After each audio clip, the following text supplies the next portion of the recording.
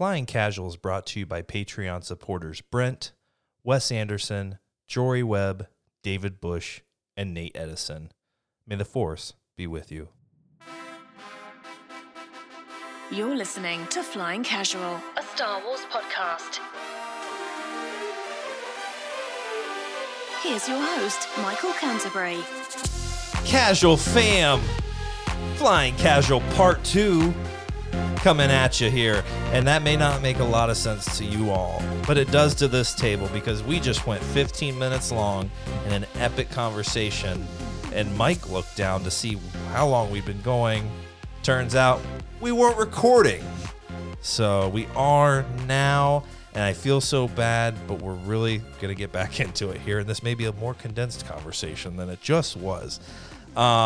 But Holly, are you I want to ask you how you're doing, but I already did 20 minutes ago. You didn't even give us 2 seconds to come back from that. No, so. we're just the not so great Bill O'Reilly said once, F it, we'll do it live. That's right. And we did it live 20 minutes ago. For Chewie. For Chewie. Audience of one. He's sitting back to us. I wish we had he's pissed. I wish we had a Chewie cam. He's really mad. So guys, this may not, make a ton of sense. You're like, what are these guys on right now? Well, that's Mike's fault because we had a great conversation going and we were not recording and now we're starting it. So I've got Luke and Holly with me in studio and now the vocals are primed. We're halfway done with our beers, which is good. Maybe the conversation will flow with even more. But guys, we were talking about Star Wars news in that conversation, and we were leading the conversation off with the reveal, the leak, we should say, that Palpatine in The Rise of Skywalker was in fact a clone. And what I was telling these guys 15 minutes ago is that I wasn't that surprised by this news. I kind of assumed he was in some sort. I felt like he was probably obliterated, on the second Death Star there at the end of, Return of the Jedi. But then I went to my co-host here, and man, it was an interesting conversation. A lot of phrasings. I mean, Holly had one of the best jokes ever. Then it's not recorded, and I couldn't even tell you what the joke is. Holly. No idea. No idea. She's a little out of control. That was a little raunchy. It was, but let's be honest. It'll come naturally. Phrasing. There's one for you to start it off with. But Luke, I went to you about Palpatine, and I know we're going to rehash it again. I'm so sorry. But were you surprised by our friend old Palps just, having a clone of himself? Or was this just news? You're like, yeah, I kind of assumed that was the case, and he's on a contraption there and an Exegol. Well, I have a poor short-term memory, so this will be as enjoyable as the first time around. What I would have said to you 15 minutes ago is I wasn't really concerned about how Palpatine reemerged. It was the but one of the less important things I was wondering about with Palpatine's reemergence for Rise of Skywalker. So I haven't spent a lot of time over the past 2.5 months wondering. I figured maybe there'd be more detail coming out, especially in the novelization. Yeah. So that kind of makes sense that they're digging into it there. But just wasn't too worried about it. Yeah. I did wonder why he wasn't whole. Yeah. If he was a clone, you figure if you got the sort of resources that Palps has, you can manage maybe to pull off a clone with flesh on its hands. Flesh on its hands. Or something, or legs of some kind. Yeah. And they don't have to be great legs. They weren't. Legs of any kind. Give the guy some fingernails. Yeah. I think he may have had some though. Did he not? They weren't great. Oh, yeah, I know. They could have used a little more gloss, a little more color. I have a great manicurist he could go to. Oh, is that what they're called, manicurists? That's great. That's mani-pedi. Can you imagine though? He's hanging on that crane, right? And one of his hands, whatever you call them, comes over and just lifts up the robe, and they're just talons, bringing out I don't know. They're just shaving down his toenails. Or maybe there's tiny little feet under that robe. A better way to have said that would be, can you imagine walking into the spa and Palpatine is sitting in a chair? Well, but I'm thinking of him on Exegol. Now, if that crane was mobile and takes him into some nail salon, And he's like, whatever he would say. I don't even know. That was a terrible impersonation. I'm a little thrown off because we're starting over the podcast. And it went so well, and I feel so bad. But only the three of us will remember that conversation. Mm-hmm.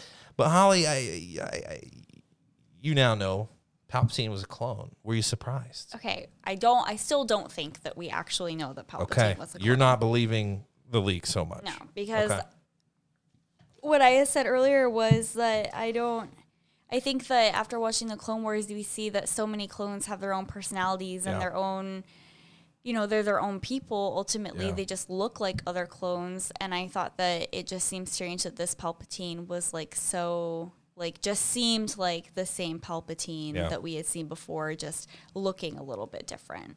Well, and you guys were talking about before, feel so bad referencing that now because it's hard to make it organic again, but a bad batch of Palpatine, so to speak. A little knockoff on the Clone Wars there, but maybe there are other Palpatines out there running, and maybe this was the most successful. And I think Luke even mentioned they're like, holy crap, like the Empire's ready to go, and these guys, we gotta push out something, because Rey and Ben are primed and ready to meet. Like, throw our best guy out there, and he's the one with no legs and tiny little hands. Well, I like your idea that I was accusing him of having no feet or legs, but you think they're just miniature and underneath the robes. Little tiny ones there. You just gotta peel back the robes, and they're the little feet. Now I just see Palpatine, but his body's like a penguin. Yeah. Maybe that's probably because here's the thing: if they would have allowed him to walk, and he's walking like a penguin. Yeah, it's not that's intimidating. That's not very menacing. Like, little Palpatine. But put him on the crane. Is he menacing on a crane? I think so. Creepy. It was creepy as all get out, I thought. But Rey and Ben didn't think. Well, here's the whole. I have issues with that whole scene. I felt like it was a little. I felt like it could have been better, but the crane to me wasn't the issue. Right. But yeah, if you Penguin Palpatine helps. I also thought. Get me your force. I brought this up earlier. Yeah. I think that. What if Snoke was like a failed Palpatine clone? Yeah. And you can see all the different little Snokes in the little jars of what did you say? Probably formaldehyde or something. Yeah. And then what if Snoke was just supposed to be Palpatine, worked, wasn't great, wasn't a good guy. And I think that's a huge possibility because remember when Ben Solo or Kylo Ren at the time in the beginning of The Rise of Skywalker is showing up on Exegol, those scientists are still going to work. They're writing stuff down. Things are flowing. It's not like they're like, all right, boys, we got the clone. Let's get out of here. Like, they're working on it. Son of us. Kylo's here. Get him out. Get him on the crane. Get him on the crane. Like, yeah, it's. I don't know. It seemed like there was still work to be done. So I think it's absolutely possible that maybe they tried to put Palpatine in a more menacing character like Snoke. Almost forgot his name there. And it just didn't work. Maybe they're like, to take someone's essence and make them, into a different body, maybe, though he was very powerful. That would be like an anti-clone, though. What would that be? I don't know. But Palpatine himself said, I've been all of these people to Kylo. He did all of their impressions. I don't know what else to call him, but he did a Vader, he did a Snoke, and he did himself. Like, he did himself. That sounds terrible. Wow, that's impressive, Palpatine clone. But so I don't know. I don't know. It wouldn't be a clone then at that point, this right? theory and thought that I am having for the first time and voicing for the first time that I haven't ever voiced Wish I before had an air horn. Is what Holly's points got me thinking about was that there were some irons in the fire early on, and that Palpatine had clones out there ready to go in some sort of stasis in the formaldehyde solution like the many Snokes, and that maybe, and I've never said this before to anyone. Yeah. I am trusting you with this information. Come on. Brandon. Perhaps I'm recording, so it's forever. Perhaps some from the Rebellion or the New Republic found some of those and destroyed them, and that's why there's only one mangled one left. Yeah. But the idea, I just had this crazy thought that actually is original and not voiced 15 minutes ago. When you were talking about Snoke, you know, Palpatine had, and I just read this in one of the first Vader line I'm almost through reading, the first Vader comic line I'm almost through reading. I'm way behind because they're on like the third one now, but there's a scene between Palpatine and Vader where he talks about how he had other apprentices before Vader, and even he gets pissed at Vader after the destruction of the first Death Star and starts to test out some other people who might be able to take Vader's place. And ultimately, we know Vader maintains his position, but it could have gone either way. Yeah. And he sort of walks Vader through this history and says, "And still, you've risen, and you are still my worthy apprentice." Yep. But Palpatine likes to have a plan B, C, potentially D, and so on. So maybe Snoke originally was somebody that Palpatine was cultivating on the side while Vader was still around in the era of the rebellion, who then sort of takes over a bit more once Palpatine and Vader are out of the picture. Yeah. We still don't have a ton of Snoke backstory, so I could still see that as a potential filling in of Snoke's backstory. That I think Andy Serkis gave some interviews at one point and said Rian Johnson, or probably JJ actually, because JJ's more the creator of the character, told him Snoke is really old. Snoke's been around. Snoke just didn't pop up out of nowhere. Yeah, that's true. And if that's true, then this idea of him being a plan B for Palpatine on Vader could be the case. Yeah. You know? And if he has been around for a while, maybe even someone else started this whole project. I don't know if we were going to learn about, Palpatine. Palpatine was going to send, I guess, Ben Solo to train with what was the guy's name in the Colin Trevorrow script? Oh, Spider-Man? Tor Vallum. Yeah. Spider-Man with sweet Peter Parker.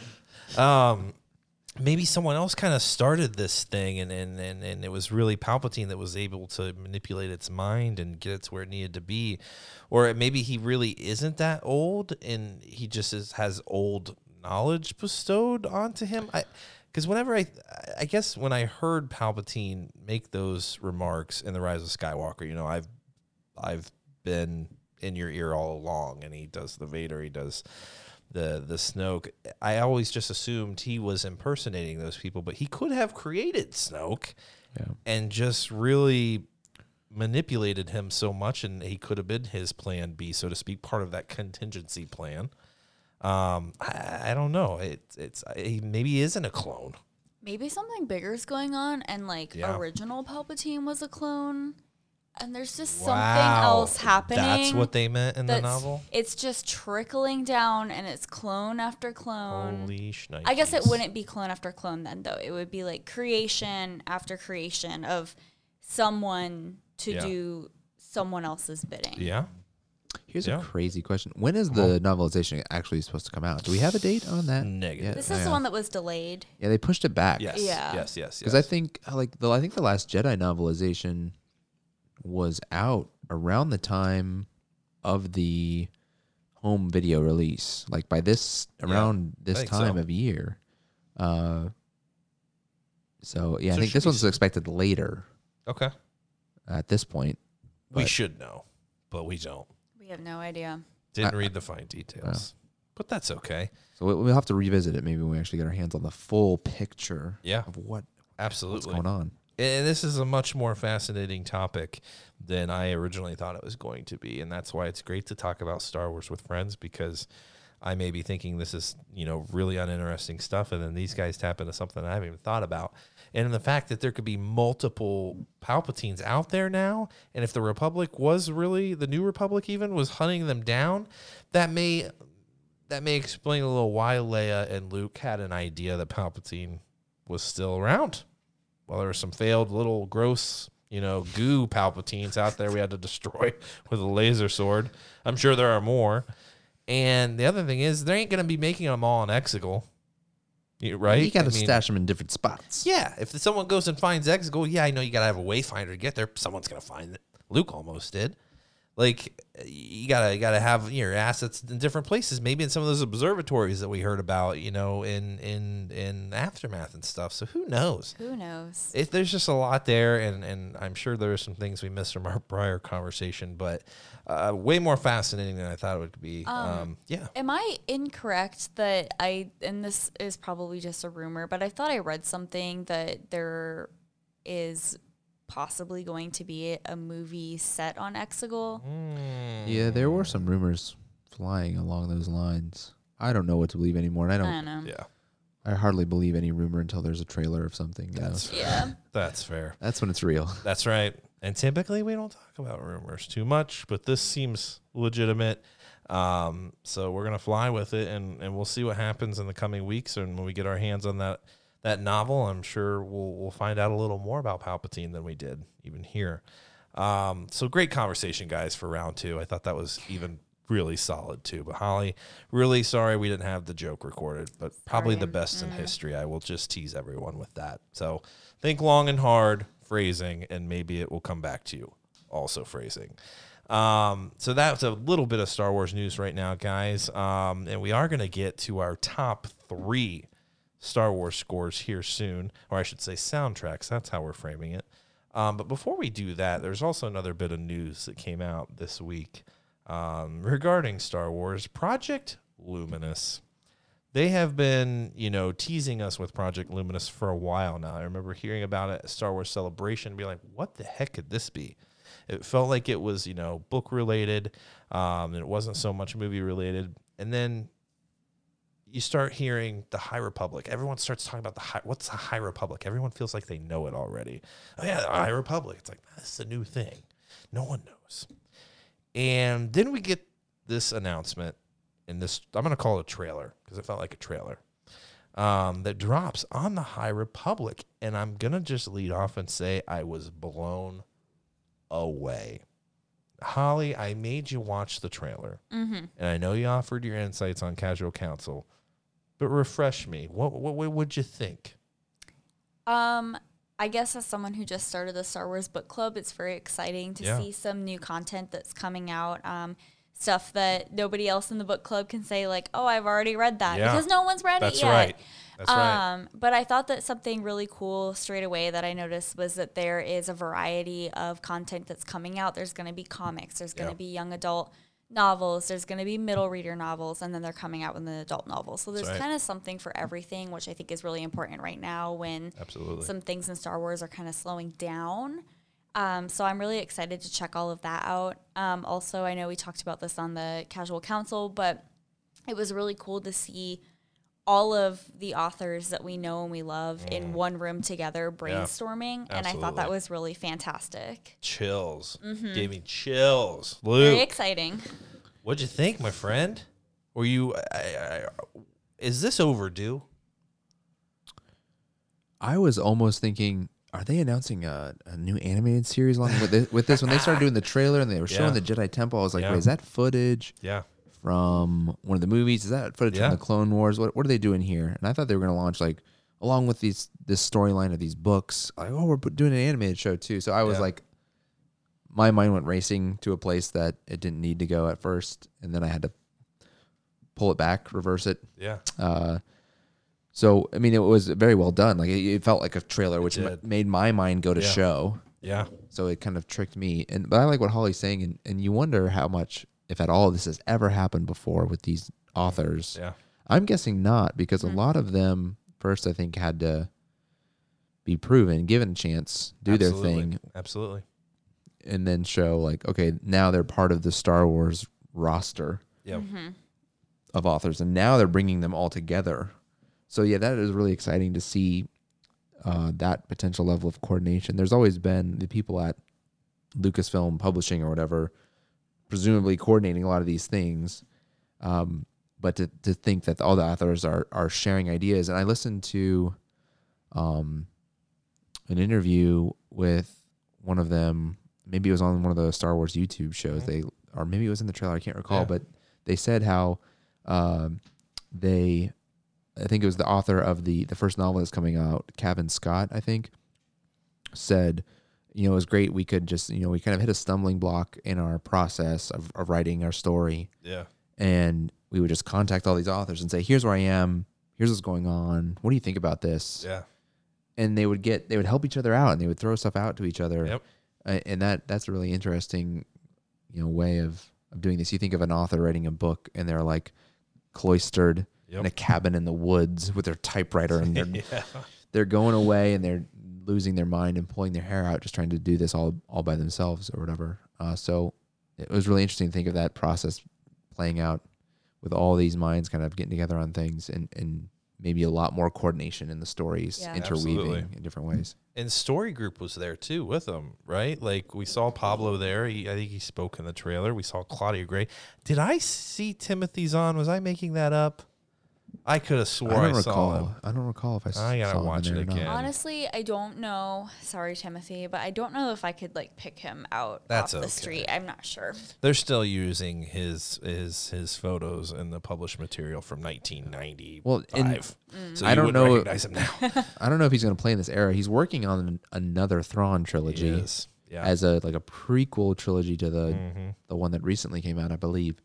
But I don't think that is connected with this whole High Republic thing. Oh, not so fast, my friend. Well, we're gonna get to that, but here's something that and this is great. This is why I love talking to like Jory and Nate, because Jory went and did a couple freeze frames. And when they were actually writing on the whiteboard, what did he say? He saw Sith Empire, Ewoks. With a question mark. Question mark. I just saw a big Star Wars with a heart next to it, and I was like, I mean, okay, they started off right. We all love Star Wars, right? We're in agreement. It's cool. But so to me, I know we've only been getting new canon material, and we've only been seeing these authors in a few novels, but it feels like it's overdue in the fact that we're taking all these great story writers and putting them together and doing a Star Wars project. I don't know why it feels like it's overdue. It does, though. So like Luke, I thought it was going to be a movie or something. I'm like, oh my God, we're getting all these people together to make a Star Wars movie or a trilogy or something, or a series.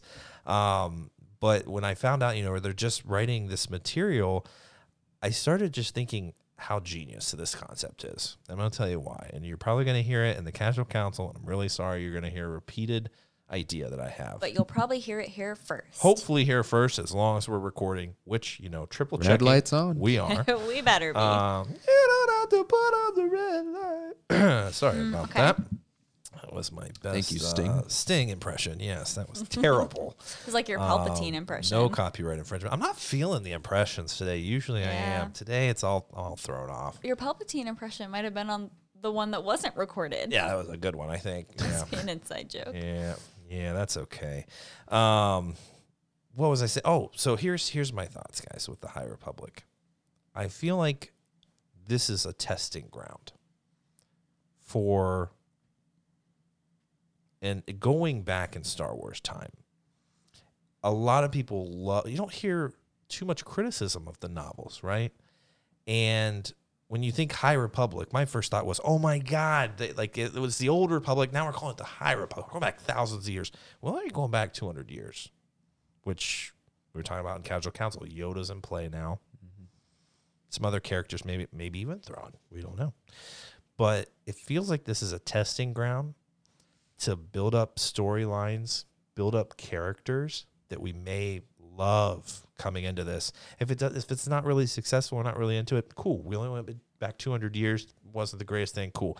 Maybe we'll go further back in time and give you more of that Old Republic stuff. But it's a genius, I think, in that they're able to create new characters.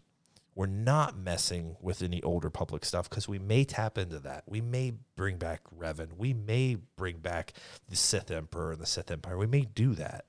And that may be involved with the High Republic here. They just don't know about it. But it feels like they're building up something and saying, we're going to see how this plays out. And maybe we'll make a television series. Maybe we'll even make a trilogy about it. Maybe it'll play into, movies from other, not eras, but other places. Maybe the Sith Empire.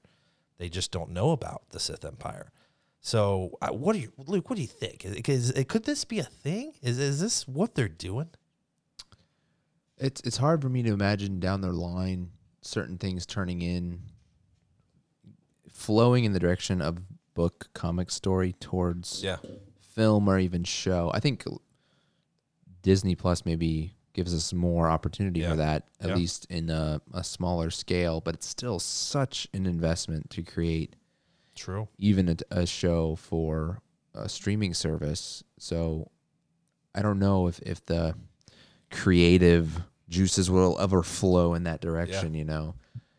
It'd be nice. I almost wish they would adapt some current things into an animated show or even a movie before trying to create a new ground to do so, which makes me think, I don't really think that's where they're going with this. They're just trying to keep the novels turning because they obviously, in the comics and everything, they're doing well enough sales-wise and interest-wise to keep that whole part of the company going. You know, I'd love to see Dark Disciple adapted in an animated or live action. I'd love to see Lost Stars done, given that treatment. So I feel like there's already stuff out there to pull in terms of taking from book to screen. But who knows? Like you were saying, it might just be to generate interest in that general time period if that's where the stories are going. Because maybe they're a little hesitant story-wise moving forward to actually go forward in the timeline from 9. Maybe they feel more comfortable going backwards. Absolutely. So maybe not direct adaptations, but just get everyone thinking more in that time frame. Absolutely. I also think that it makes sense that they would go back a little bit in time because I think Star Wars is notorious for doing things in kind of a backwards order. And we learn about the future and then we go back and we fill in the gaps, or, you know, maybe we learn more about things that are already going to happen first. I don't know. That's probably the same thing I just said. No. But I just I guess I'm not too surprised that we are going a little bit back and kind of filling in those gaps. No, and I think one of those things that we brought up on Casual Council is that what if the prophecy of the Chosen One was, we learn about how that kind of started during this time? Could it have been from thousands of years ago? Yes.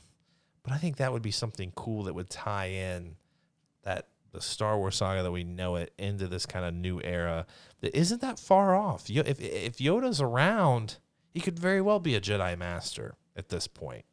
So will he be referenced? That would be cool.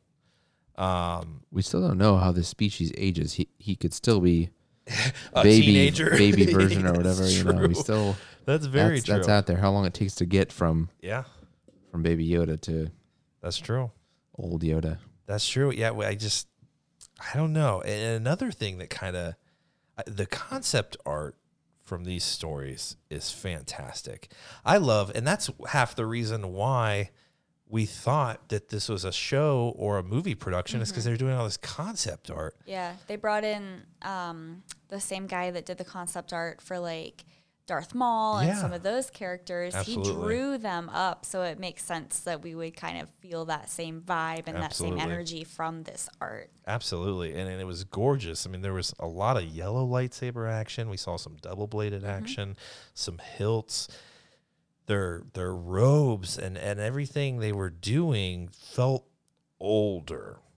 Even some of the concept art threw me back to the artwork for the novels in the 90s. The covers, it just had that feel. And one thing I need for them to address, this is one issue I have with going back to the Old Republic and thousands of years ago and comparing it to the Skywalker saga that we know. Not a lot, technology-wise has changed. We're still using laser swords. Everyone has blasters. There's the same speeders around there. I need it to be a little different. So maybe, we have some older technology, which would be great. I don't want to say more primitive, but maybe even when we go back thousands of years, the weapons are a little different. It's not all these laser swords. Is anyone else sharing that gripe of mine? It's a small gripe, but it just kind of, I don't know, thousands of years passed. Technology couldn't have been perfect there to where it hasn't kind of improved much, right? I think the idea is that the technology as we see it in the Star Wars movies is so advanced to the point that they can't go much farther. Yeah, that's true. So and it's just been that way for a while. That's true. I think, who knows, but I think if you ask George, he would say, oh, you'd have to go back 30,000 years to even see different technology because they had figured it out so much by then. There was just nowhere more for them to go.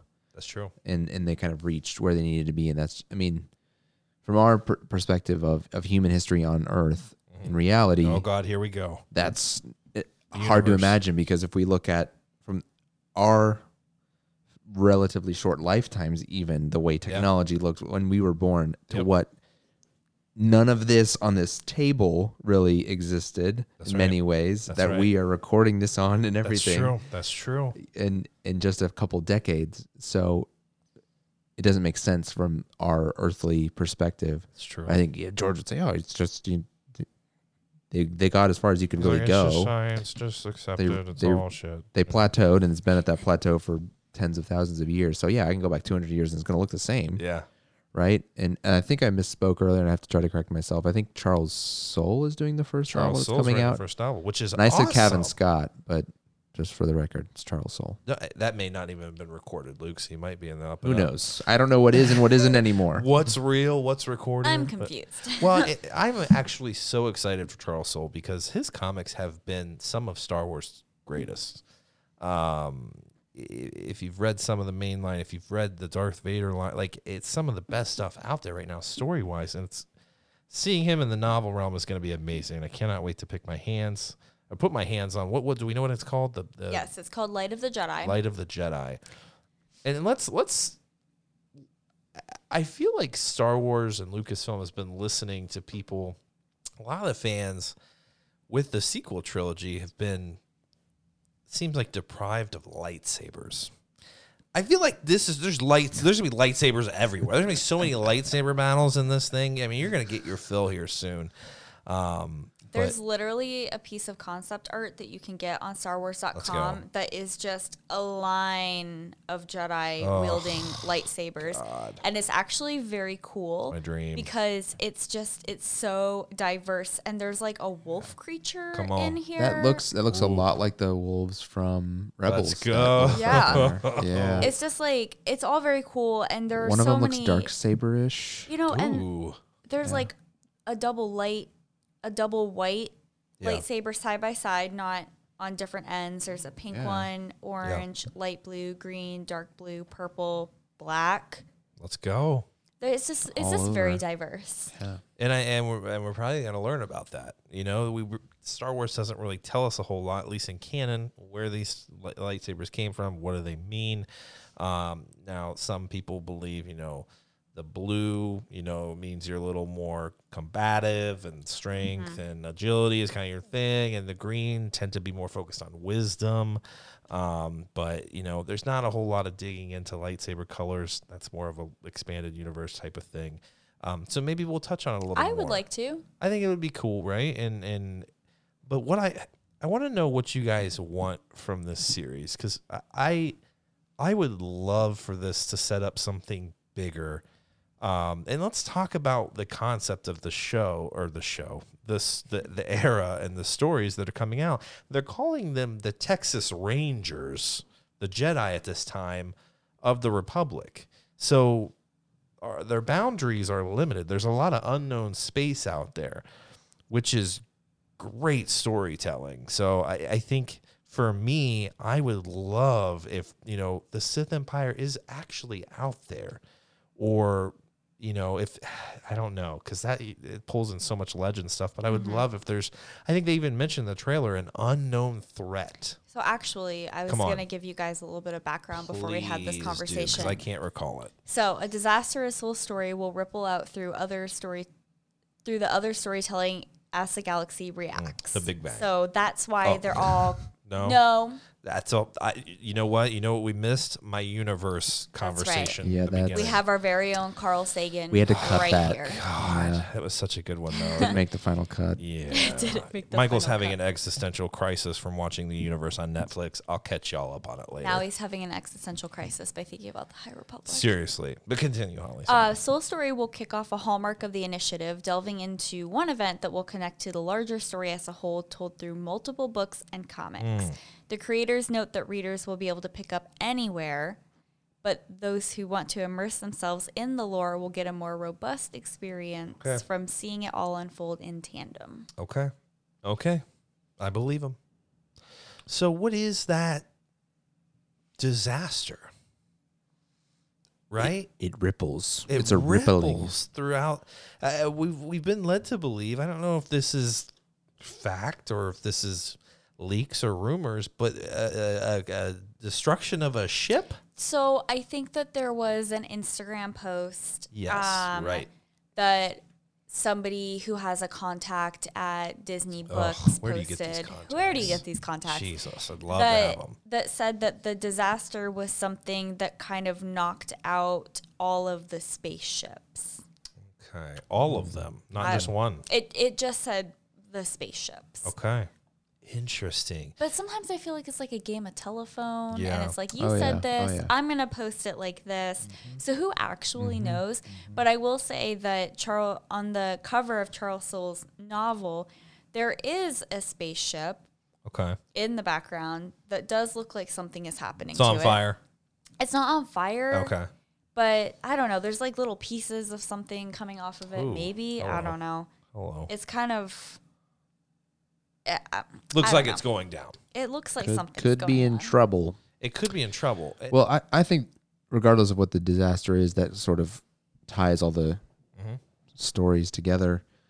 Just the fact that they're going to be so tied together, it sounds like. It sounds really interesting because, you know, what I've talked about on several episodes of this podcast is you go and you read the books and they're enjoyable in and of themselves, but they often let you down in terms of their degree of tie-in with the movie or even degree of tie-in with other content. So many of them just really stand by themselves, and other than like Easter eggs like we called out in the Phasma discussion, oh, this sounds like it's kind of this, or oh, here's just this funny thing, that line that sounds like a line from episode 2.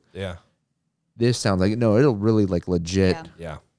When you pick up a comic that comes out a month after one of the books, there's going to be stuff directly tied in from that book, which it will be a lot more rewarding as a fan going through the story, I think, for it to be much more tightly woven than that. So I think that's the greatest purpose, and that's why I don't look for this to, in the short term, grow beyond publishing.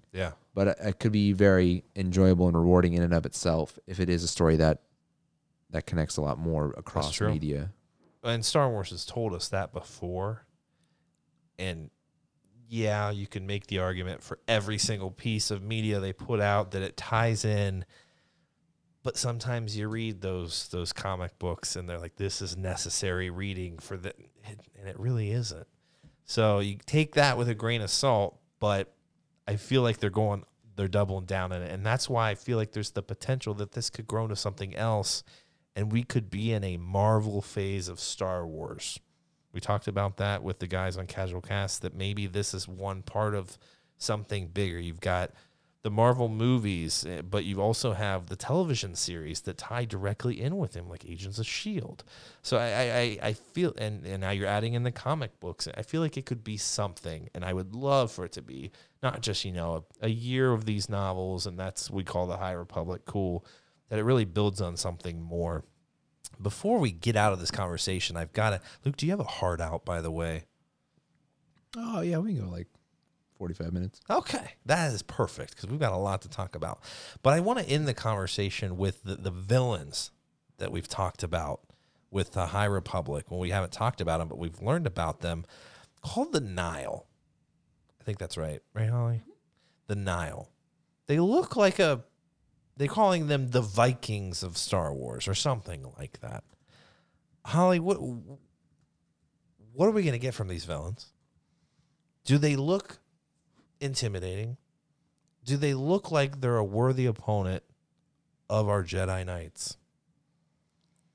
Yeah, I was trying to pull up a picture to get a refresher of what they look like, so I don't... They look like orcs. Yeah, I guess so. I just feel like they kind of look intimidating because they have a lot of armor.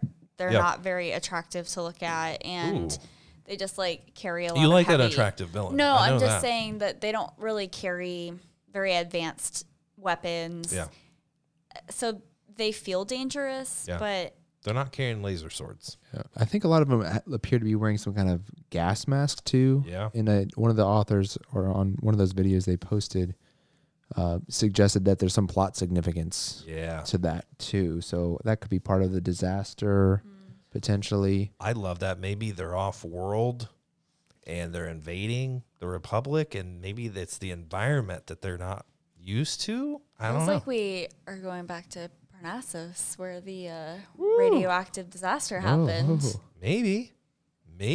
Who knows? Something like that. We could learn a little more about these planets that have significance in Star Wars, but we didn't really tap into them much. That could be a thing. That's something, going back to your original question, Michael, that's something that I personally am excited for to get out of these new novels and comics, is that I like the new characters and I like going to new places and kind of learning about those and, you know, the locals who live on those planets and kind of like what they went through, because I feel like the struggle for everybody was different depending on where you are. You weren't always on a planet that was being invaded by the Empire, and you weren't always on a planet that had a rebel base that was hiding away. So what happens to those people? Because they're still part of it. Yeah. And we learn a little bit in some of the novels, but I feel like there's still more to know. Well, and maybe we'll get to that. I've talked about this a lot in past podcasts, but really we only started humanizing the Empire kind of here late in canon material. The Empire wasn't really something you were digging into. You didn't know how people lived on the Death Star, and there weren't love stories like we said. Like, we never got that until much later. So maybe we will see the Nile, their home world, their interactions, and not just some dark, menacing threat that shows up in the jet. Maybe we'll dig into them a little more. Maybe that comes later. I don't know, but that would be fantastic. And Luke, I got to ask you this because you're familiar with these folks, not the Nile themselves, but the Yuuzhan Vong from Legends, that organic, like non-force sensitive villain, but could diffuse the Force and the Jedi to where they could not use it against them. Could this be the new canon Yuuzhan Vong that we're dealing with? What is going to be, what is their trait that is going to make them a worthy adversary of the Jedi Knights with their laser swords? I would be surprised if they rehash something so similar. So I think there's got to be a different quality to what they're doing. Yeah. It might just be that they aren't directly confronting the Jedi, because you can have, think of like the difficulty between modern terrorism versus armies of nation states going against each other. True. Armies of nation states follow certain protocols and behave in certain ways. True. That it's a different type of confrontation that you have versus somebody using guerrilla tactics. Absolutely. Operating in a less conventional way, striking from the shadows and things like that, and never knowing where they're going to pop up in a society. So could pop up anywhere. So I think it's probably going to be they're going to a less conventional force that is causing issues, mayhem, destruction in a way that's just not easy to put a lid on. Yeah. Despite the overwhelming abilities of the Jedi. Yeah. They can't just snap their fingers and make this go away. Plus, I think one of the things that you try to remember, or try to keep in mind in Star Wars lore, is that I don't think the Jedi Knights were ever supposed to be like an overwhelming percentage of the galaxy. Yeah. A percentage of the galaxy's inhabitants. Yeah. So even though when you go to the temple, you see a lot of them, it still probably represents a very small fraction of beings, sentient beings in the galaxy. So it's not like there's, they can just do whatever they want and overwhelm anybody, given their better abilities even. And we see that in any instance of Star Wars. any one of us have been in a moment of Star Wars and say, why don't you just force push him? You got a freaking magical power. He's got a blaster. But they always are up against a worthy adversary to a point where sometimes they have to tap in deep. Sometimes they got to drop something on top of them. But more often than not, they find themselves in hard places. How did the freaking Anakin Skywalker, one of the greatest Jedi of all time, get taken prisoner by the freaking Geonosians? I don't know, but he did. So yeah, it could just be, it could just be numbers. I love your expression of putting a lid on it. You can't just put a lid on it. I love that. I'm going to be using that a lot. But I was just curious because we only saw an image of a couple of them, but it almost seemed like that was a comic book, I think. And maybe they're getting their own issue. Maybe we learn a little more about it in the comic book, which should be cool because then you don't have to dig so deep into them, but you can use a lot of imagery to share their homeworld with us and what they're doing. But if they are off-worlders and they're not a part of the Republic, maybe they're wearing masks because they're not attuned to the environment, and I don't know. But I want to think about this for a second too. So you think about the Sith, at least I do, when we talk going back in time. But Star Wars, even canon Star Wars tells us that the Sith haven't been around for a millennia. So it doesn't, am I wrong in thinking that we're not even going to touch the Sith at all? Or could we be hearing, stories of Plagueis or his master? Is that a possibility? I don't know. No. I have no idea. That's honestly, okay. I honestly feel like I always think that something's going to happen in Star Wars when they drop these new things, and then what I wanted to see or what I thought was going to happen doesn't even get brought up. But you still love it. I do.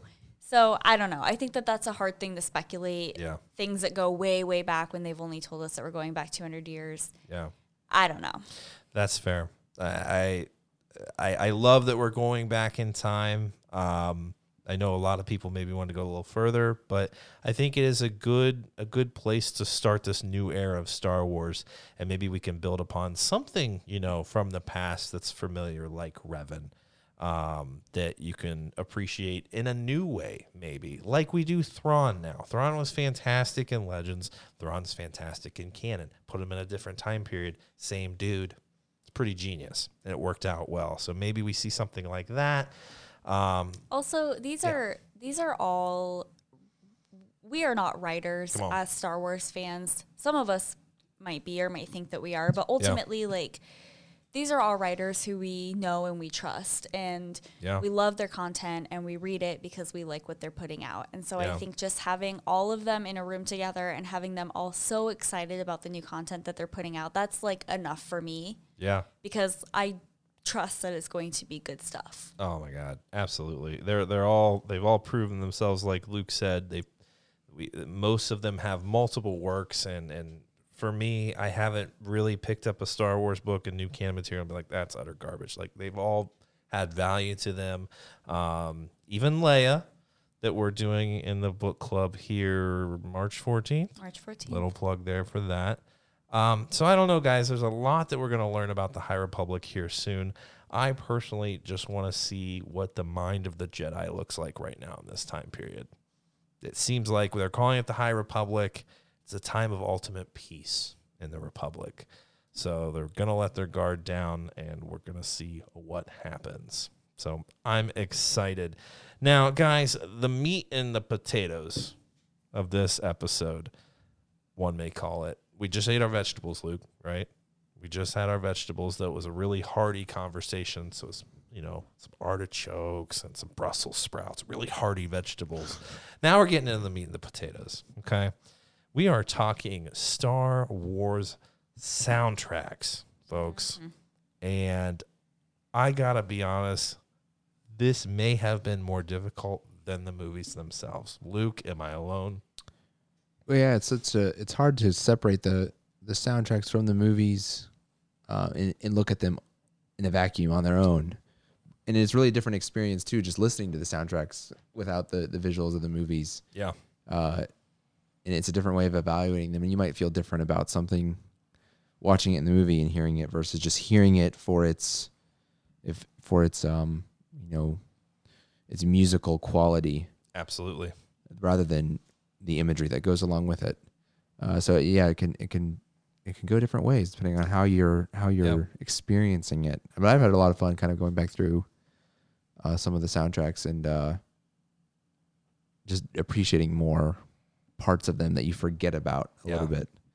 It's tough to do. It's tough to separate them from, because so many people. I've gone on YouTube and there's lots of videos out there that take John Williams' score out of a scene of Star Wars and they just show the video and you're like, that's cool. It's the music that really brings it to life. And it's sometimes hard to separate that when you're like today, cleaning out the garage, listening to some soundtracks. Neighbors probably thought we were nuts, Holly. What are these guys? How do they get motivated listening to that? What is that? Star Trek? No, it's Star Wars. But we're listening to Rogue One. And Rogue One has such memorable scenes in it. And the music really complements those scenes well. But I will say, like, Jen getting, or her family getting murdered at the beginning, and her mother at least. And then other parts of it, when they were, I can't even remember now at this point, but it really complements the scene so much. And when I listen to it, I'm like, that's that scene. And that is a lot of Star Wars for me in the soundtracks. But it isn't necessarily something that I would just put on and have it playing throughout the house. Though I do, but it's not my go-to. So when I was thinking about this, I'm like, what is my go-to? Like, just that I would play for anyone coming in. It may not be Rogue One, but it may be something else. So that's how I kind of thought about it. But it's very difficult to take yourself out of the moment of the scene because, I mean, it's to me, there can't be one without the other. It's very difficult. Ranking the movies is hard enough. Now ranking the soundtracks, and we're only doing a top 3 with some honorable mentions. So I will kind of come out and give a little message about that in the beginning because I don't know, I feel bad doing this, but I appreciate all of it, but that's where my mind is when doing this, is that I would sit and listen to it lying in bed and I would go to it just for the music alone. But Luke, you had some honorable mentions outside of your top 3, and we are doing the soundtracks, right? And whether it's, you love one track from that particular soundtrack and that puts it in the top 3 as a whole, that's fantastic. But you had some honorable mentions of soundtracks outside of the top 3. Any in particular that you want to highlight? Yeah, I'll say some of the ones we're not going to touch on because they're not in our top 3. Return of the Jedi one of the ones I always love is the sort of Emperor's throne room theme with the with the sort of chant, sort of male chorus chant to it almost. And I've heard some interesting. I haven't delved into this, but I've heard other people say that the end credits, celebration scene on Naboo for Phantom Menace, is an upscaled, higher tempo version of the same melody. Yeah, which is kind of a crazy genius thing to do with something. Yeah. Because what I will say too is I lean towards, more often than not, a greater appreciation of the first soundtrack per trilogy because it sets so many things in motion. These soundtracks are all referential of each other. Yeah. And so much of the themes and melodies that are set up in the first movie of each trilogy get referenced back to throughout the remaining soundtracks of the trilogy. So that sort of the connection that the soundtrack draws between movies is amazing. Yeah. So something like that with the sort of chanty Emperor's theme from Return of the Jedi reemerging in a more jubilant, joyful fashion is just genius. And then the Ewok Village music, it's just fun. Oh, it's so good. That celebration. That's one of my favorites. Just to listen to because that's fun. Oh yeah. So is 6 an honorable mention for you? Yeah, it's an honorable mention because it didn't make either of our top 3 and didn't make the community top 3. So I wanted to throw that out there. Yeah. And that's the main one because you kind of took some of I was going to take in the honorable mention route and then turned them into some of your favorites. So I won't get ahead of you. But I will say Revenge of the Sith is probably the most unique soundtrack and sort of the weirdest, but by design, it's like a lot of it's unsettling. The instrumentation that's highlighted is different than most all of the other movies. There's some kind of really out there stuff that makes you feel unsettled because you're supposed to, because it's a tragedy. Yeah. It's an unsettling, story that unfolds in front of you. Yeah. There's not many moments of triumph. There are. So you're there's absolutely not, right. Crescendoing triumphant score. There's crap, this is not good, eerie. Just look at the titles of each track. Anakin's Dream, Battle of the Heroes, Anakin's Betrayal, General Grievous, Palpatine's Teaching, Grievous and the Droids, Padme's Ruminations, Anakin versus Obi-Wan, Anakin's Dark Deeds, Inner Lord Vader, the Immolation Scene. There's the whole damn soundtrack is dark. So if you recall, my movie rankings, I had Revenge of the Sith as my second favorite of the 9 saga films, but it doesn't make my top 3 soundtracks for that reason. I agree. But it's an honorable mention for me as well. I mean, Inner Lord Vader, like that just sends chills down your spine. Anakin versus Obi-Wan, I mean, is epic. Because we can't, guys, I want to play the scores for you, but we're going to get flagged for copyright infringement. So we cannot do that, but Luke and I are going to do our best. I'm enjoying ability to kind of recreate it for you in a safe manner. And I also want to come out and I think, I'm going to say this, I think Holly was a bit overwhelmed with this. Yeah, I was. A little overwhelmed with this. And a lot of it's because we've been moving. We've been getting our lives together. Like, it's been a lot. I'm not going to lie. I overexerted myself last week. You overexert yourself. And so I have shut down. Listening to soundtracks while being this busy has been difficult. So I'm probably going to have Holly continue to listen to more of this. Not that she doesn't know the music, but come back at a later time and say, guys, here's a few things that I really love. But so we aren't going to go to Holly a lot here, but she's going to offer, her thoughts as we go. Luke is the most prepared. I am probably the second most, and Holly is the third most. So you're going to hear a lot of Luke and quite a bit of me, but I totally share his honorable mentions for the exact same reasons. And we do, as Luke kind of alluded to, we have the community's top 3 in the Star Wars Flying Casual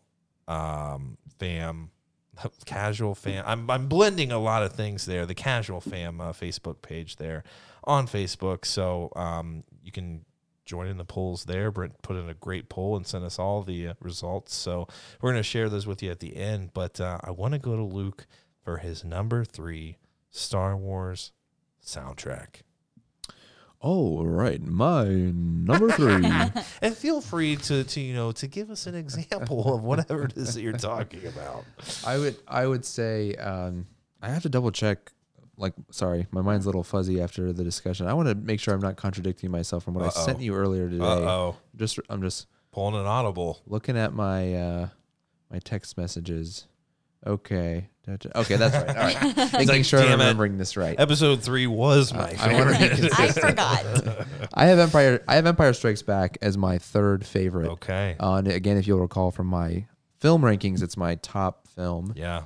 3rd favorite soundtrack. The highlights for me, the Imperial March, so iconic. Yes, so iconic. Appears here. Everyone knows that. Even people who don't call themselves Star Wars fans could probably hum that one. Absolutely. So, that just has such significance for the saga. Yoda's theme is one of my favorite themes. It's a subtle, somewhat somber, sorrowful, tune in many ways. Because he represents the fallen Jedi Order. Yeah. Falling from its height and just a guy alone in a swamp. Yeah. And so there's a sorrowful quality to it. Yeah. But the wisdom's there. Absolutely. You can sense it in the music, and I think it's just a beautiful piece of music. So I always love hearing that. I'll recommend people go pick up I think it's the Age of line that is Yoda's single comic about him, and listen to Yoda's theme while you're doing it. Ooh. It is just such a good comic, such a good score. Continue. And then kind of the other track that rounds out some of my favorites from this soundtrack in general is the music played during the asteroid field pursuit. Yes, yeah. And I love one of the great things again about the way the soundtracks are referential of each other. They play us some of it in Solo. Absolutely. When they're leaving Kessel. Right. And the Imperials show up and they got to go, off track. Good call. And go through all the stuff. They play some of the same melodies and things from that. It's just amazing as a fan. So, immersed in these movies that when you're in the theater seeing Solo for the first time and you hear that, it's like, oh my. Absolutely. Here's the Falcon being chased by Imperials again. Absolutely. And that same music comes up. So it's sort of a comforting, familiar blanket. And then I'll say it's sort of the love music between Han and Leia that plays sort of, especially towards the end as he's being frozen, just it's got a little bit of like Leia's theme mixed in with some newer stuff and yeah. Wow. Nailed the pitch. It is. Oh, it's gorgeous. And I'm not going to tell you guys where I have that on my list just yet. But, Luke, I couldn't agree more. The Empire Strikes Back is not only one of the greatest films of the saga, it is also one of the greatest soundtracks. In Luke's top three there, and I couldn't agree more with everything that he said. Do you want to go through number 2 and 1? Or I can do that. My number 2 is episode 1, The Phantom Menace. Let's go. When you re-listen to this thing, it's just it's fantastic. I mean, say what you want. I know it's a divisive movie. Yeah. I'm much higher on the prequels than your average fan. Yeah. So I understand that, but objectively, I think anyone can pull that soundtrack up and say this thing is just incredible. It starts and ends with Duel of the Fates. Absolutely. I think many people agree that it is one of the best Star Wars songs, period, from anything. Yes, absolutely. And I don't know if I ever heard this before, but preparing for the episode and starting to look at these things. If you look at the Wikipedia page there's one just for this song, The Duel of Fates. Yeah. And it says that the lyrics, and this is wild, the lyrics are based on a fragment of an archaic Welsh poem. And I don't know the pronunciation of this, but it looks like Cad Gadw. But instead of singing it in any Welsh language, they then took those lyrics, translated them into Sanskrit, which is like the oldest, I think, known language. Yeah. Known written language anyways. But is mostly dead now, not really a used language. So I guess John Williams probably wanted it to sound out of this world for a Star Wars picture, Absolutely. So let's translate it into this language nobody speaks anymore, and it has this, we have this choral, intense rendition of these lyrics from a Welsh poem in Sanskrit, and it sounds amazing along with the music, and it just makes that final battle of episode 1 so much more intense. It does. Anakin's theme is another great one. It sounds like it's hopeful, the hope that Anakin represents. Yeah. But it's got like that hint of sorrow that the music knows it's not going to turn out well. Absolutely. It's like a beautiful melody with a lot of strings playing most of that part from the orchestra. And there's parts where it kind of it sounds hopeful, and then the notes sort of drop lower in that sense of doom. Yeah. In a way that it represents his fall and kind of like a slight feel of the Imperial March, just a touch. Absolutely. I love sort of the foreshadowing of the story that music has.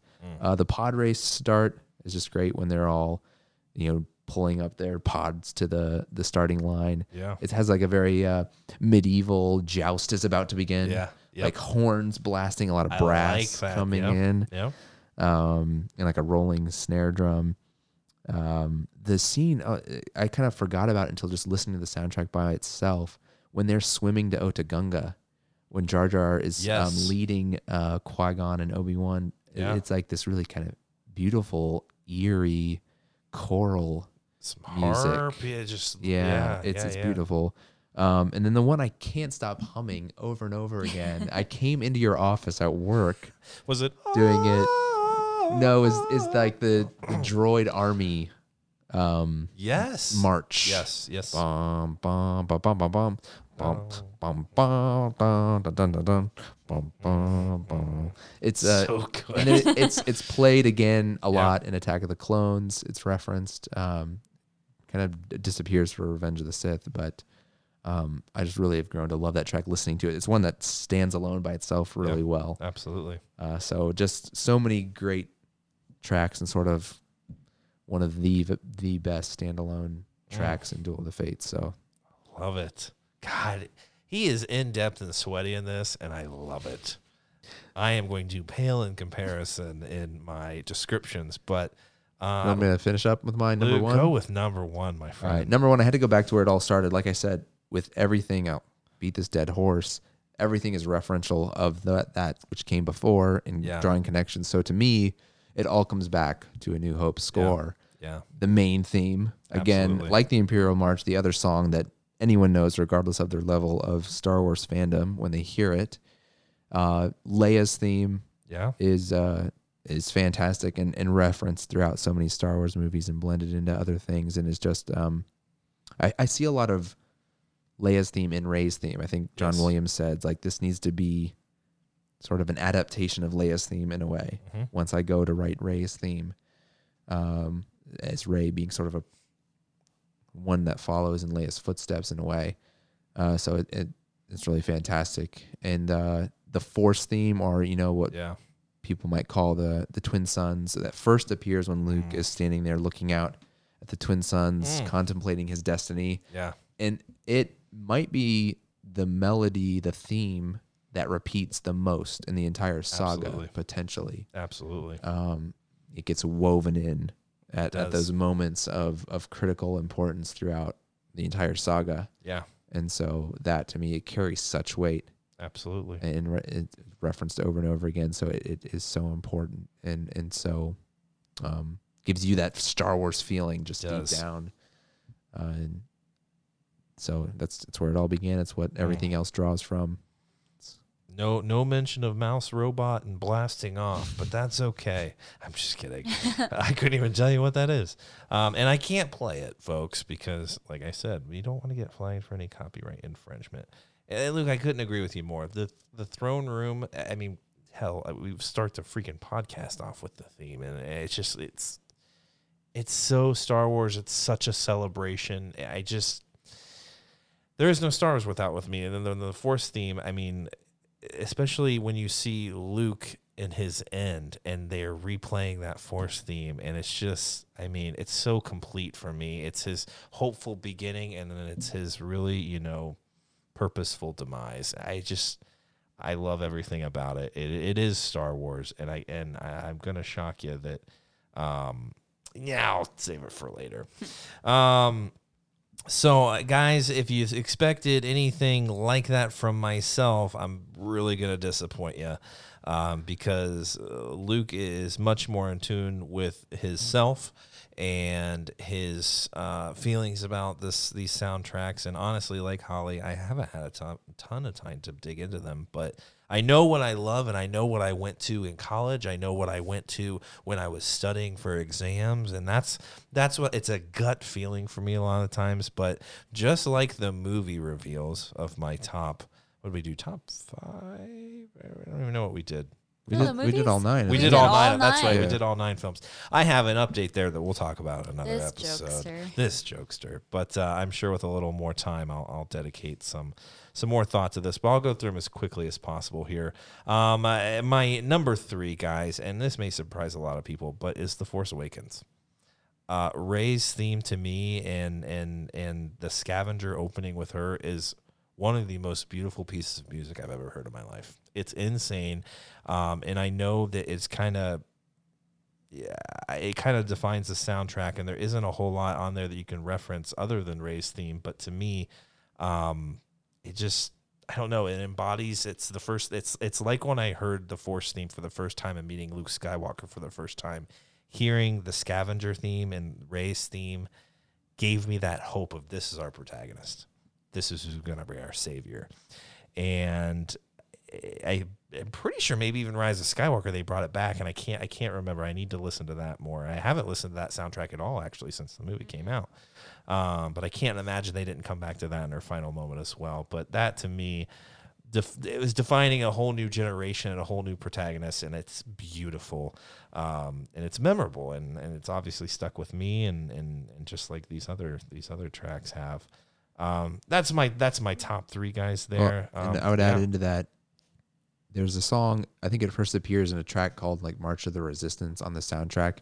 It's the scene when the X-Wings are swooping in, which is one of my favorite shots of Star Wars ever, when the X-Wings are swooping in The Force Awakens at Maz's castle. Yep.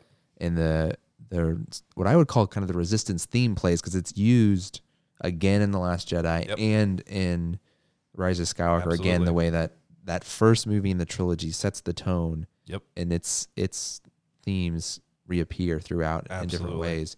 And so I would call it the Resistance theme. I don't know if many other people talk about it in that way. Yeah. But it's getting kind of a march feel to it, and a militaristic feel. Yeah. And it keeps coming back. It does. And it's one of my favorite sequel trilogy.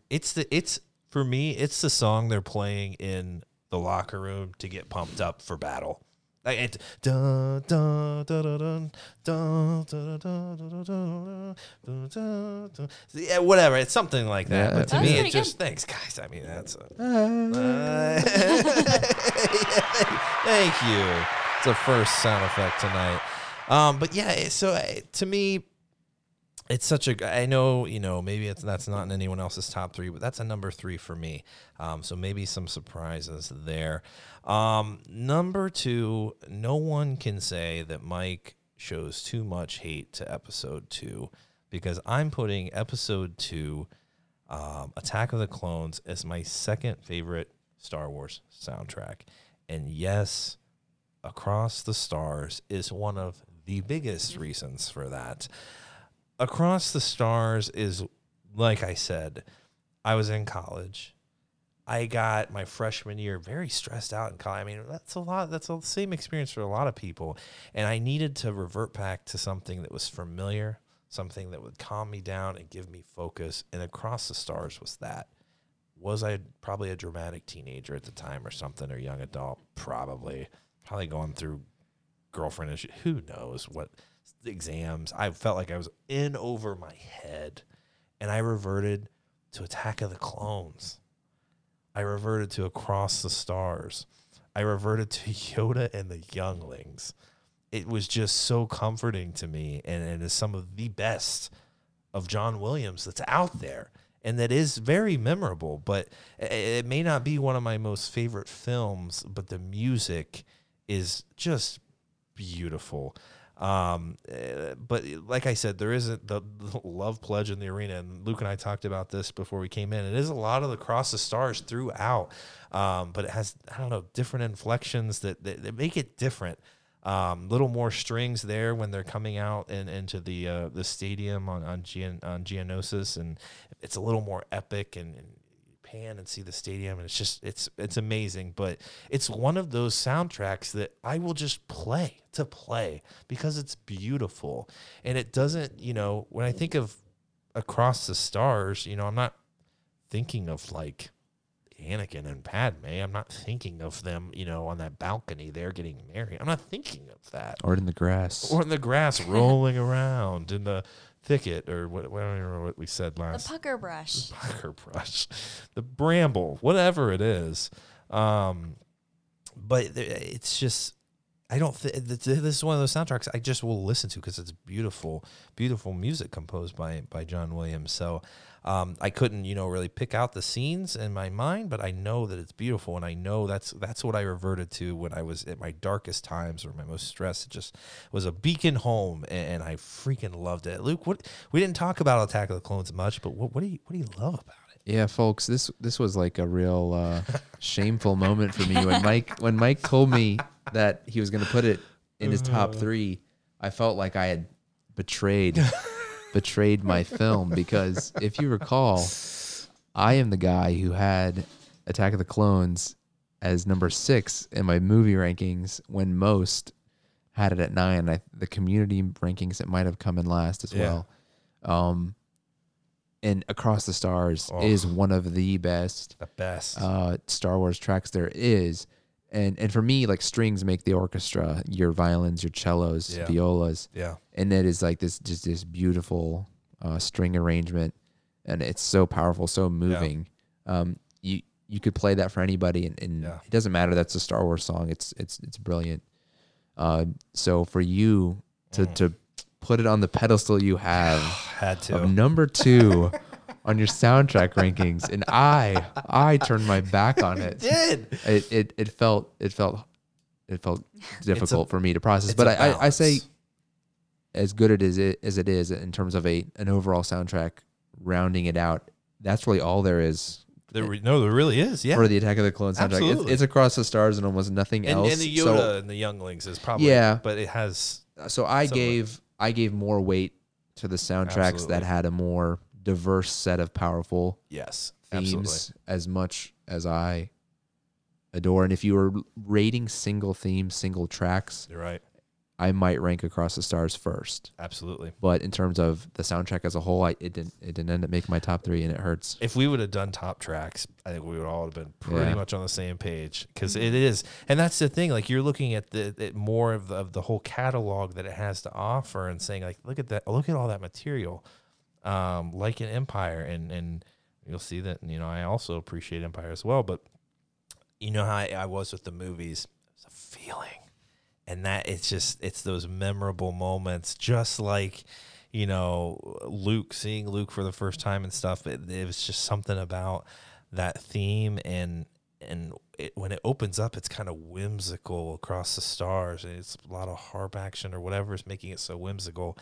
And I don't know if that's a clarinet that's doing that main da, da, or wait, that was singing a different part there, but I don't know if that's a clarinet or what that is. I didn't even look up what it was. I want to say oboe. Is it an oboe? I don't know. We'll look it up. We'll get that right. But it's something that it kind of, there's a solo part there with just that wind instrument. But then when you go to Geonosis, the strings pick up that main theme, but it's freaking gorgeous. And it's just so vulnerable there at the beginning with that solo clarinet or oboe or whatever it is. It's just gorgeous. So episode 2 for me, and I know Luke is biting his tongue, but he loves the film. He loves the score, and so do I. So I've got that there at number 2. Holly, I played Across the Stars for you today, and you're like, God, yeah, that is one of the best. Yeah, it was a good one. One of the best. It brings us home, especially when cleaning the garage. I love it. Guys, and then number 1 for Michael, I want to say it's a tie. And this is an audible on my part, because I didn't share this with anybody. But I won't make it a tie, but A New Hope would be my tie with Empire Strikes Back. Empire Strikes Back, like Luke said, is just a catalog of beautiful melodies, not even something that's just like repeated like Across the Stars, but there's just so much good stuff in there. It takes so much time to dissect it, but the Imperial March, like Luke said, is one of the most identifiable themes, and it's just powerful. You can't miss it. You know exactly what it is. Yoda's theme is very similar for me to Across the Stars and Rey's theme. I would say Yoda's theme, Rey's theme, Across the Stars, and then the main force theme. It's probably, that's Star Wars for me. That's just Star Wars. So Yoda's theme, I mean, it's just one of the best things on this entire soundtrack. Him training Luke that follows after that is also awesome. I personally love it. And I think the duel, Luke and Vader is also, it's one of my favorite scenes in all of Star Wars, and part of that is the music behind it. Very similar though with episode 6. And I am kind of shooting myself here because episode 6 is one of my favorite films, and the music behind it also makes it. But then again, so is episode 4 and Luke's theme. I call it Luke's theme. It's really the Force theme or whatever. And what is it? The finale, the throne room finale. Yep. That's why I wanted to make episode 4 and 5 a tie for me, because the throne room is one of my favorites. And how I'm wishing we would have done tracks. Now that I'm mumbling through this, I'm like, we should have done tracks. You can do tracks. We can do tracks another time. But so for me, guys, Empire Strikes Back is just, it's not only one of the best movies, it's one of the best soundtracks, it's one of the best scores, with some of the most memorable music that really defines Star Wars. And I know you guys agree with that because we have our rankings. Holly, you have the rankings. I do. Courtesy of Brent, I will say. Brent came in killing it, put out a poll in the group, got all the polls together, and have ourselves a Flying Casual Facebook group official top 3 soundtracks. What are they? Okay. Should I read the email, or you just want me to read the top 3? Let's do the top 3, and then let's read Brent's email, because he wraps it up beautifully for us. The top 3.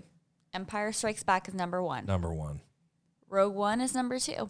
That's a game changer, I will say. And The Phantom Menace comes in at number 3. It's at Duel of Fates, I think. We got a lot of love for that.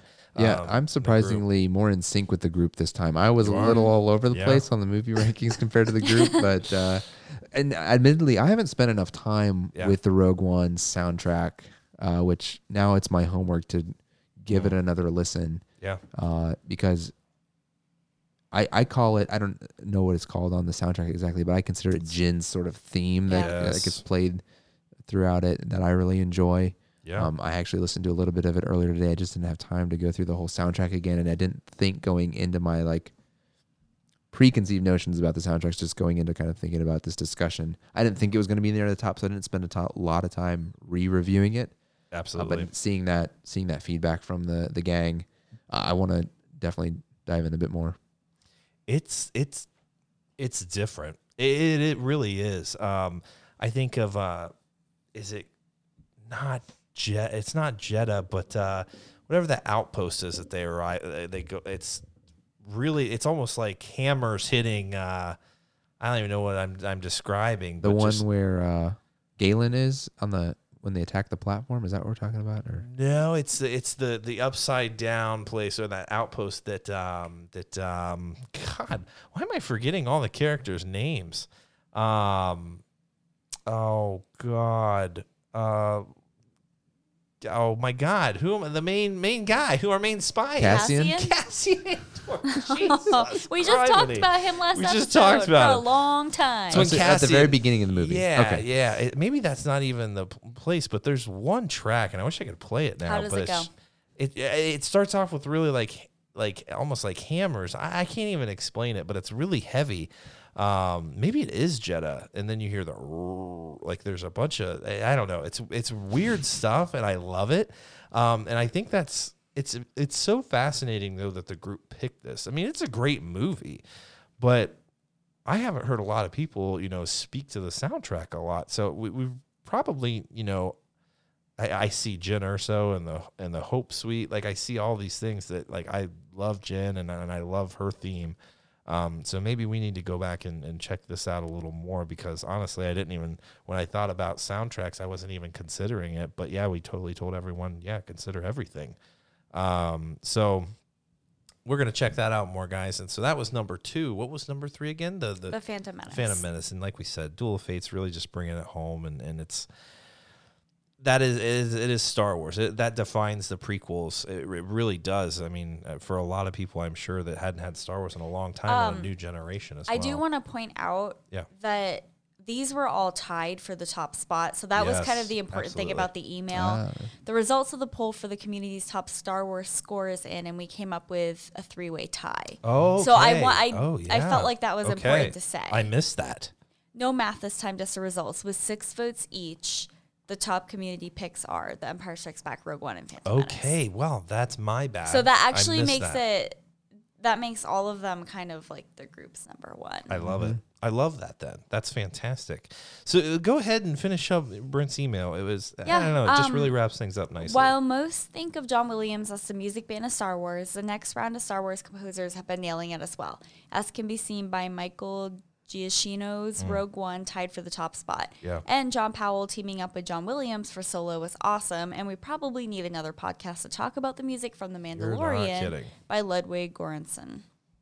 The future of the Star Wars music is in good hands. Part of the magic of the music of Star Wars has always been the ability to tell the story through music. The Last Jedi score only mode only. You might have said only made. Yeah, The Last Jedi score only. I think there's a way you can watch you watch the movie with no sound but the score. Is that what that is? Yeah. Score only mode. Thank you. Okay. It's awesome. I really struggled through that. I am so sorry for everyone who just listened to that. I did too. Let me start over. The Last Jedi score-only mode is awesome, and I hope Disney does this for all the films. Yeah. I'm looking forward to hearing your rankings.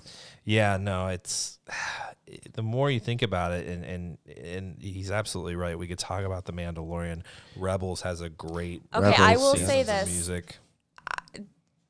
I kind of felt like I needed to rewatch all the movies to give my top. Yeah. And I did not have time to do that. That's okay. Because like both of you had said, it's kind of like the feeling you get when you watch the movies and listen to the music.